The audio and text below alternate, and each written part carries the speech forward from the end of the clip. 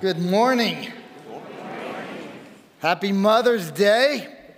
Thank you to all you mothers and grandmothers and great-grandmothers and mother figures for all that you have done in our lives. If you have your Bibles, you want to turn to Proverbs 23. We'll be in Proverbs 23, 22 to 25 this morning.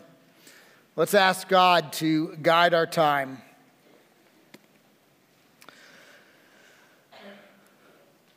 Father God, thank you for those mothers and grandmothers, great-grandmothers, mentor mothers that have guided us and nurtured us, spent themselves on our behalf. We are thankful. And we ask, Father, that they would feel your good pleasure. Father, we ask that as we look at your inspired and inerrant word, that as James says, we will not be hearers of the word only, but doers as well. And that you would take your word and apply it rightly to our hearts. Change us and transform us. Father, we thank you that you give us scripture that we might know you, know your will for our lives, what we ought to do, how we ought to live. May we imitate your inspired word well. It's in the name of Christ we pray. Amen. As I thought about Mother's Day, I thought I would share an abridged version of the book Gifted Hands. I suspect a number of you have read it. Gifted Hands was written by Dr. Ben Carson. You may know him. At age 33, he was the head of pediatric neurosurgery at Johns Hopkins Hospital. Not a small accomplishment. You also may know that he was the first person to ever figure out how to separate co-joined babies when they came out of the womb so that both children might live. What you may or may not know, it depends on if you read the book or not, a little bit about his history. His mother was Sonia. Sonia, if you can imagine this in the United States, not that many years ago, at age 13, was forced to marry a much older man. I'm embarrassed to tell you that she married a pastor, a crummy one at that. Together they had 2 sons, and soon after the birth of the 2 sons, this father abandoned his children and he abandoned his wife. That left Sonia in a very difficult neighborhood in Detroit to raise these 2 boys. She had only gone to school partway through 3rd grade. And yet she wanted better for her sons. She introduced them to Jesus Christ as Savior and Lord. She insisted that her boys read the Bible each and every day. She wanted them to excel at school. But early on, the boys did not. They didn't like school. They thought it was a waste of time. And so Sonia did 2 things. She got on her knees and daily prayed for those boys that the direction of their life would change. And she also laid down the law a little bit. She said, there will be no TV in our house until after you read 2 books every week. Not only are you each going to read 2 books, but you are going to write a report on each book, and you're going to give the report to me. And so every week, Sonia got 4 books or book reports to read. If you read the book Gifted Hands, you know the punchline. Sonia's illiterate. But her boys didn't figure that out for a number of years. And so every week she would get 4 reports, 2 from each of them, and she would try and give them feedback. I don't know how she did that. because she herself could not read. And yet these boys pressed on. She sought a better life. She sought a God-centered life. In 2014, a little before Ben Carson got into politics, which would hurt popularity no matter what party you're a part of, before he formally got into politics, in 2014 in the Gallup poll, he was chosen as the 6th most influential person in the world. Now, we would know that to be the Western world. That's pretty good. That's pretty good for a guy who grew up in the wrong side of the neighborhoods with an illiterate mother forced to marry at age 13 with an absentee father. And yet, if you read the book, he doesn't credit Yale University. He doesn't credit Michigan Medical School for shaping his life. He credits the Lord, he credits the Bible, and he credits his mother, Sonia. Sonia Mom is the one that helped, earthly-wise, shape this man to be what he became. Today is Mother's Day. Some of you women, many of you women, have shaped lots of lives. Thank you. And continue to shape lives. Well, today's text is about shaping lives. It's about a third or 2/3 of the way through the book of Proverbs. Proverbs 23, verses 22 to 25. Listen to your father who gave you life.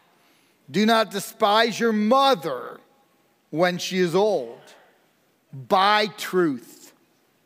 Do not sell it. Buy wisdom, instruction, and understanding. The father of the righteous will greatly rejoice. He who fathers a wise son will be glad in him. Let your father and mother be glad. Let her who bore you rejoice. When I look out at an audience like this, I know that several things are true. I know that some of you were very fortunate. You grew up in God-centered, loving homes. Homes in which Christ was the center and things pointed to Christ and your parents nurtured you. What a blessing. Make sure you thank mom and dad. Some of you grew up in homes that were devoid of God, but your parents were incredibly loving. You also are blessed, and even more so that you've now been introduced to Christ. Make sure you thank mom and dad. Some of you grew up in homes that were devoid of God, were devoid of nurturing parents, and it has been very difficult in your life. And to you, I would say break the pattern. Create a new pattern. In fact, for all of us, we want to set an example that will be easy for our children, our grandchildren, our great-grandchildren to want to imitate. You remember what Paul said? Paul said, imitate me as I imitate Christ. And that's the model you and I want to set for the next generation or two. And so whatever box you're in, maybe one of those three, maybe you would create a fourth. The goal is that you and I would live Christ before the next generation, that we would be easy to honor, that we would be easy to have the next generation say, I want to be like that. Oh, they've made some mistakes. I want to ignore those, but I want to go down that path. That's the goal for all of us.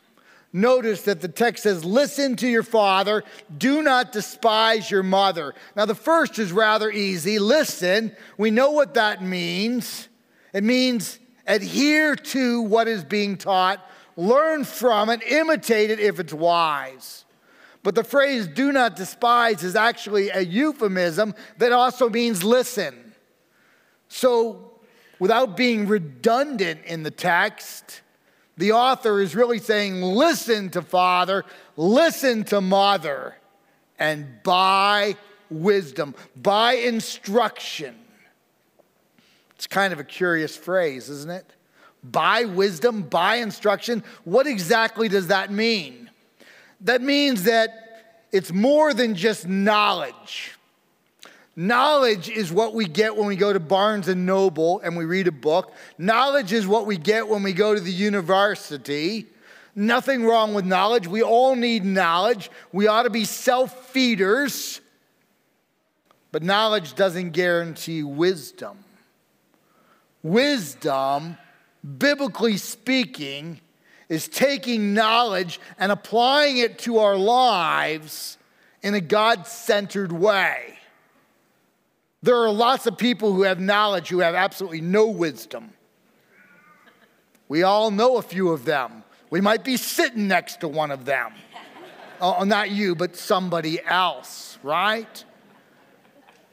Knowledge is not what we're pursuing here. We're pursuing wisdom, applying knowledge in a God-centered way to how you and I live out our lives. We're to buy wisdom. The day I was writing the sermon, I had a young man come into my office for counseling. I counseled him a number of times. You can't guess who he is, so don't even try. He doesn't attend Highland. If he did, I wouldn't use the illustration.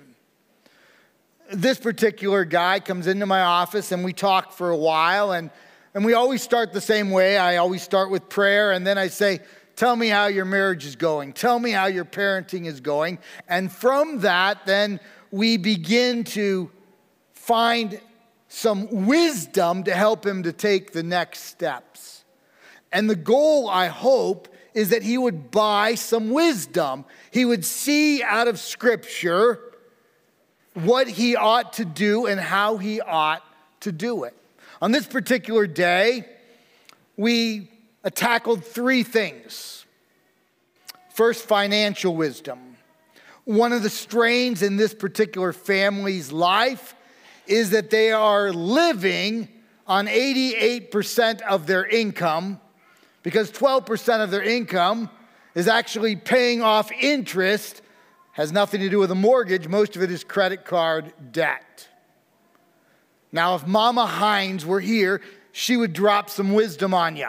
So I'm gonna tell you what Mama Hines would say, because I've heard it once, or maybe 2 or 3 or 10. Well, never mind. I've heard it a few times. Mama Hines would say this: if you have credit card debt and you're not paying off the balance every month, cut up your cards. Then find whatever is the highest interest rate, pay it off quicker, and then the next and the next, and vow never to take another card out unless you will always pay the balance off every single month. The text says, buy wisdom. What does Proverbs 22:7 say? It says the debtor is the slave to the lender. It's biblical wisdom. Some of us are living in bondage because we have a buy now, pay later mentality. Now, there are a few people who have gotten into very difficult straits. I understand that. But for many with large credit card debts, it's because we won't wait. We have to have it now. And we don't think through how we're handicapping the future of our family or the kingdom. And we have this buy now, pay later, and we become a slave to the lender. And so I would say to this young man, buy wisdom. Wisdom is not knowledge. Knowledge is knowing. Proverbs 22:7. You become a slave to the lender. That's knowledge. Wisdom is applying that to one's life and changing one's life. so that one is making a better, wiser future by the steps one takes. The second thing I would say to this young man as we talked is that they needed new priorities. Now, I've talked to him, remember, 6 or 8 different times, and he and his wife are engaged in a lot of good things. In fact, I don't think they're engaged in any bad things, not that I know of. They're engaged in good things to the detriment of the best things. They are. God first, family second, work and all these other things third. They've made work and recreation first. And the children and their walk with the Lord are somewhere down here. And so they're engaging in good things, not the best things. He needs to buy wisdom. They need to buy wisdom. It's not enough to know, seek ye first the kingdom of God and his righteousness, and then all these other things will be added unto you. Matthew 6:33. That's knowledge. But wisdom is applying it and changing the direction of one's life. And finally, the third thing we talked about that day was, I said to him, so we've been meeting for a while. How are you guys going to take steps to make some changes? How are you going to buy wisdom? Enough knowledge. You got more knowledge than you need. How are you going to buy wisdom? He said, oh, I got a plan. I said, oh, good. So you and your wife have been talking about it. He said, no. I haven't talked to her about it. I got a plan. I said, you've developed a plan that you're going to drop on your wife? Yes, I'm the leader. Oh boy, back to buy wisdom. And so I read to him Matthew 20, 25 to 28. This is what leadership looks like according to Jesus. But Jesus called them, it's the disciples, all of them want to be top dog. But Jesus called them to himself and said, you know that the rulers of the Gentiles lord it over them, and their great ones exercise authority over them. It shall not be so among you. But whoever would be great among you must be a servant, and whoever would be first among you must be a slave. Even as the Son of Man, that's Jesus, came not to be served, but to serve and to give his life as a ransom for many. I think the mantle that he's referring to of leadership is spiritual leadership in the home, which goes back to that second step, actually, making God the priority, which is his job to make sure that's the priority in the home. It's not to make unilateral decisions and to drop them on a spouse. That's a recipe for disaster and pain and maybe irreparable damage. We need to buy wisdom. Buying wisdom is not knowing right from wrong. It's applying right and wrong to one's life. That's wisdom. And that's what we want to pass on to the next generation. That's what ought to have been passed on to us. Now, when we learn wisdom from someone else, the benefits is not only that things go better for us, but Ephesians 6, 2 and 3 says this, honor your father and mother. This is the first commandment with a promise, that it may go well with you and that you may have a longer, I know the text says long, but the Greek text says longer life. What that text is saying is this. When you and I hear instruction, knowledge, and we apply it rightly to our lives, and today that's about honoring mom and dad, two things will happen. Our life will be better than if we don't do it, and our life will be longer, extended from what it might have been. God is actually not promising a long life. I wish the translation that I had is a little bit sharper. because some very godly people have had short lives. It's actually saying that 3 or 4 times in Scripture, the Bible says that God ordained our days, but God extends those days for some who honor. Kind of like Hezekiah, the king. He was told, put your papers in order, you're about to die. And it says he turned his face to the wall. He prayed and begged God. And the prophet came back and said, God heard your prayer. He's going to give you 15 more years. He's extending your life.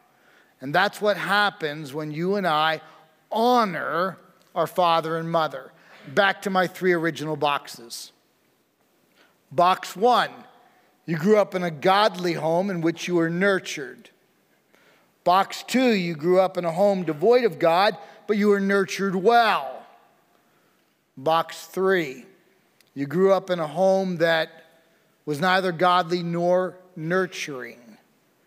But you'll know that Ephesians 6, 2, and 3 doesn't say honor your father and mother if they were in box 1 or 2. It doesn't actually say that. It says honor your father and mother. This is the first commandment with a promise that it may go well with you, then you may have an extended life. So how do we handle that, knowing that we grew up in different boxes? Well, it might help to know that honor, tima, doesn't mean affection. There are some parents that have been so difficult, you will not have an affectionate relationship with them. Honor doesn't mean affection. Honor actually doesn't mean that you trust them. There are some parents that have been utterly untrustworthy. Honor doesn't mean that either. The word honor, tima, means weight. Give weight because of God to the parents he gave you. What does weight mean? In the home, if you're under your mom and dad's roof, weight means that you obey mom and dad as long as mom and dad do not ask you to do something that is moral or ethical in violation of God. If mom and dad ask you to do something unethical or immoral, you appeal to higher law, which is God's law. Isn't that also how we interact with the government? Romans 13, 1-7, obey your government. But Acts 4 and 5 says, is it better to obey man or God? And it's always better to obey God. So we obey the government even when we think they're foolish, as long as they don't ask us to do something immoral or unethical. Every time they ask us to do something immoral or unethical, we appeal to higher law, God's law, and we obey God rather than man. That's Acts 4 and 5. So that's how you honor if you live under one's roof. But what about when you've moved out? You could say, good riddance, done. Except Proverbs 23 says, do not, or listen to your father and do not despise your mother when they are old. In other words, we still have obligations even after we move out. But honor doesn't mean have affection, and it doesn't mean trust them. It means give weight.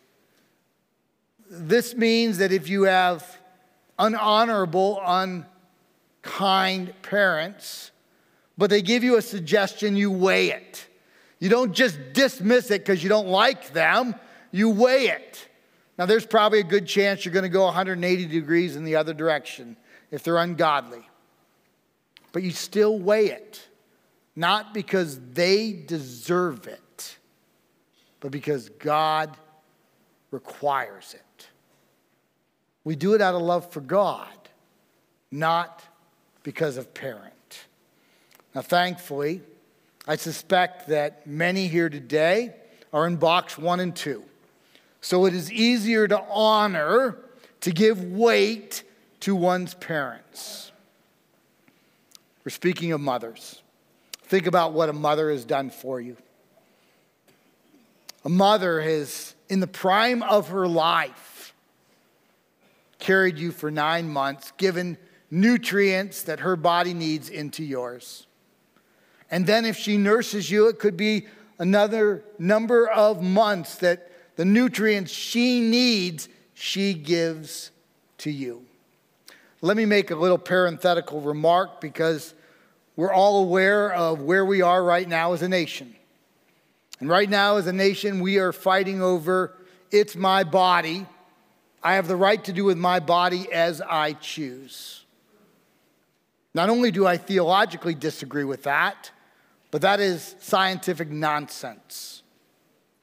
It's nonsense. Every cell in a mother's body has one DNA.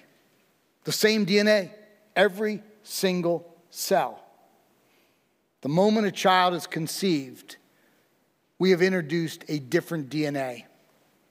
And every time those cells divide, it has a unique DNA sequence. Every cell for the mother has one DNA sequence. Every cell for the child has a second unique DNA sequence. The mother is a host, but it is not her body.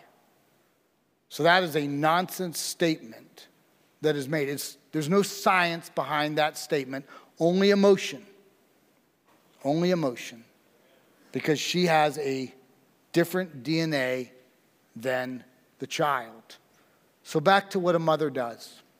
A mother nurtures a child, gives nutrients to a child, 9 months in the womb and sometimes out of the womb if she nurses. A mother gets up early in the morning and in the middle of the night to feed a child.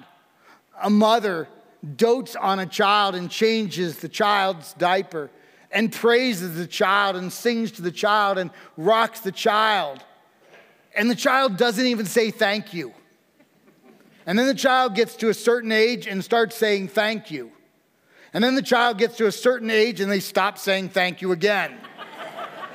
And then a little bit later, they start saying thank you for the rest of their lives, right? This mother has given a lot.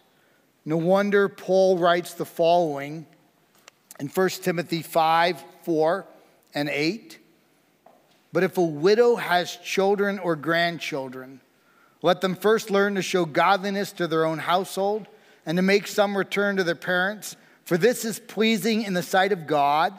And then verse 8, but if anyone does not provide for his relatives, and especially for members of his household, he has denied the faith and is worse than an unbeliever. We are called to honor because of what the mother has done in our lives. And we ought to fulfill that with joy. But it's more than just providing for them in their golden years. It's also emotionally providing. I think of John in one of his small epistles. He said, there is no greater joy for a father than that his son or his children walk with the Lord. That's really what verses 23 and 24 and 5 say. I'll read 24 and 5. The father of the righteous will greatly rejoice. You fathers, a wise son will be glad in him. Let your father and mother be glad. Let her who bore you rejoice. One of the reasons that we try and live godly lives is not only to be pleasing to the Lord, that's first and foremost. Not only is it wise for us, but it also brings joy to the parents who brought us into the world. That brings joy. However, not every godly home ends up with godly children. That's a fact. I could look out and see some godly parents who grieve because they nurtured that child in the ways of the Lord. And the child has been agnostic or even atheistic, has walked away from the faith. It happens in godly homes. It really does. In fact, Proverbs bears that out. Let me read a couple Proverbs. Proverbs 15:5. A fool despises his father's instruction. So the young man has gotten his father's instruction, but he didn't follow it. And he's a fool. Proverbs 10, verse 1. A wise son makes a glad father, but a foolish son is a sorrow to his mother. It's a parallelism, and it essentially says that instruction has been in the home, and some have followed it, and that makes mom and dad glad, and some have ignored it, and that grieves their heart. Proverbs 22:6. Proverbs is the Hebrew word mashal. Mashal means a general maxim for living. That's what the word proverb means. Mashal, a general maxim for living. It's not a promise. Proverbs 22:6. Train up a child in the way he should go. When he grows old, he will not depart. That's true better than 51% of the time.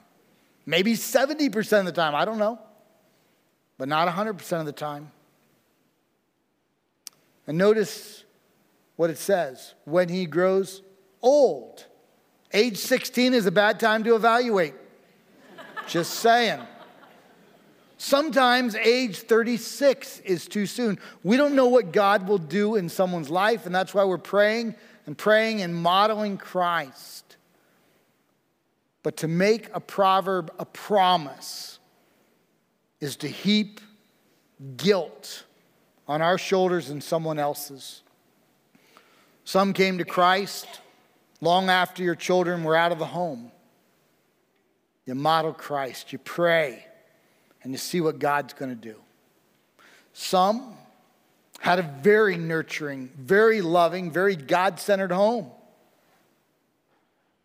And a child or two or three went their own path. Proverbs tells us that's going to happen. But we pray and we model. If we have some regrets, we confess them before the Lord, and then we move on. We don't wallow in guilt. We set an example, we set a model to the best of our ability. I want to close with an illustration. Some of you perhaps ran track, or you've gone and watched someone run track, and you've seen the 4x100 meters. So 4 racers will each run 100 meters, and they're going to pass the baton. They call it the stick. Cylinder, 12 inches. All you have to do is run fast and hand it to the next person, and they run, and you win. It's so easy. You got to pass that thing 3 times. It's so easy. So easy that in the 2004 Olympics, the men and women in the United States didn't do well. In the 2008 Olympics, the men and the women in the United States didn't do well. In the 2012 Olympics, the guys lost to Usain Bolt and the Jamaicans and took a silver. And it's not until Rio in the 2016 Olympics that the women take gold. The problem was the stick. They had the legs. They didn't have the baton pass because it takes 2 people. And you got to do it 3 times. You got to do it multiple times. And that's what the Bible's calling us to do. To try and pass the spiritual stick. Sometimes we fumble and we confess before the Lord and we try again. Sometimes the next generation fumbles and we pray and we try and model Christ-likeness. So that the next time around, maybe the pass of the baton is cleaner. Some of you mothers have done an amazing job passing the baton. Thank you. Some of you grandmothers and great-grandmothers have done an amazing job passing the baton. Thank you. Surrogate moms, thank you. Sometimes you fumbled a little bit. That's human. You pick it up and you hand it off again. And sometimes we who are trying to take the baton, we fumble. But you keep modeling and you keep impacting our lives. That's your calling in life. That's all of our calling in life. To run the race that is set before us, keeping our eyes on Jesus, the author and perfecter of our faith. That's Hebrews 12, 1 and 2. Let's pray.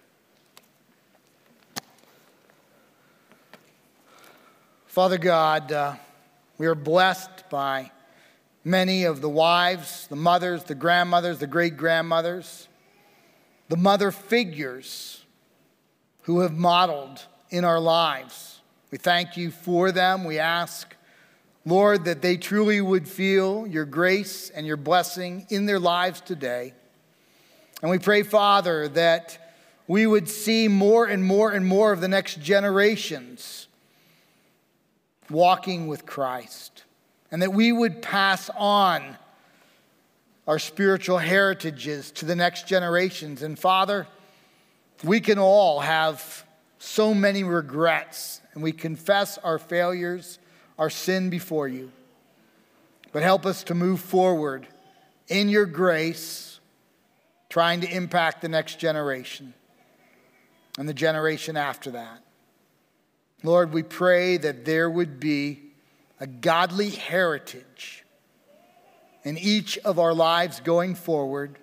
We thank you for those who had one in the past, but if not, we look forward to one in the future.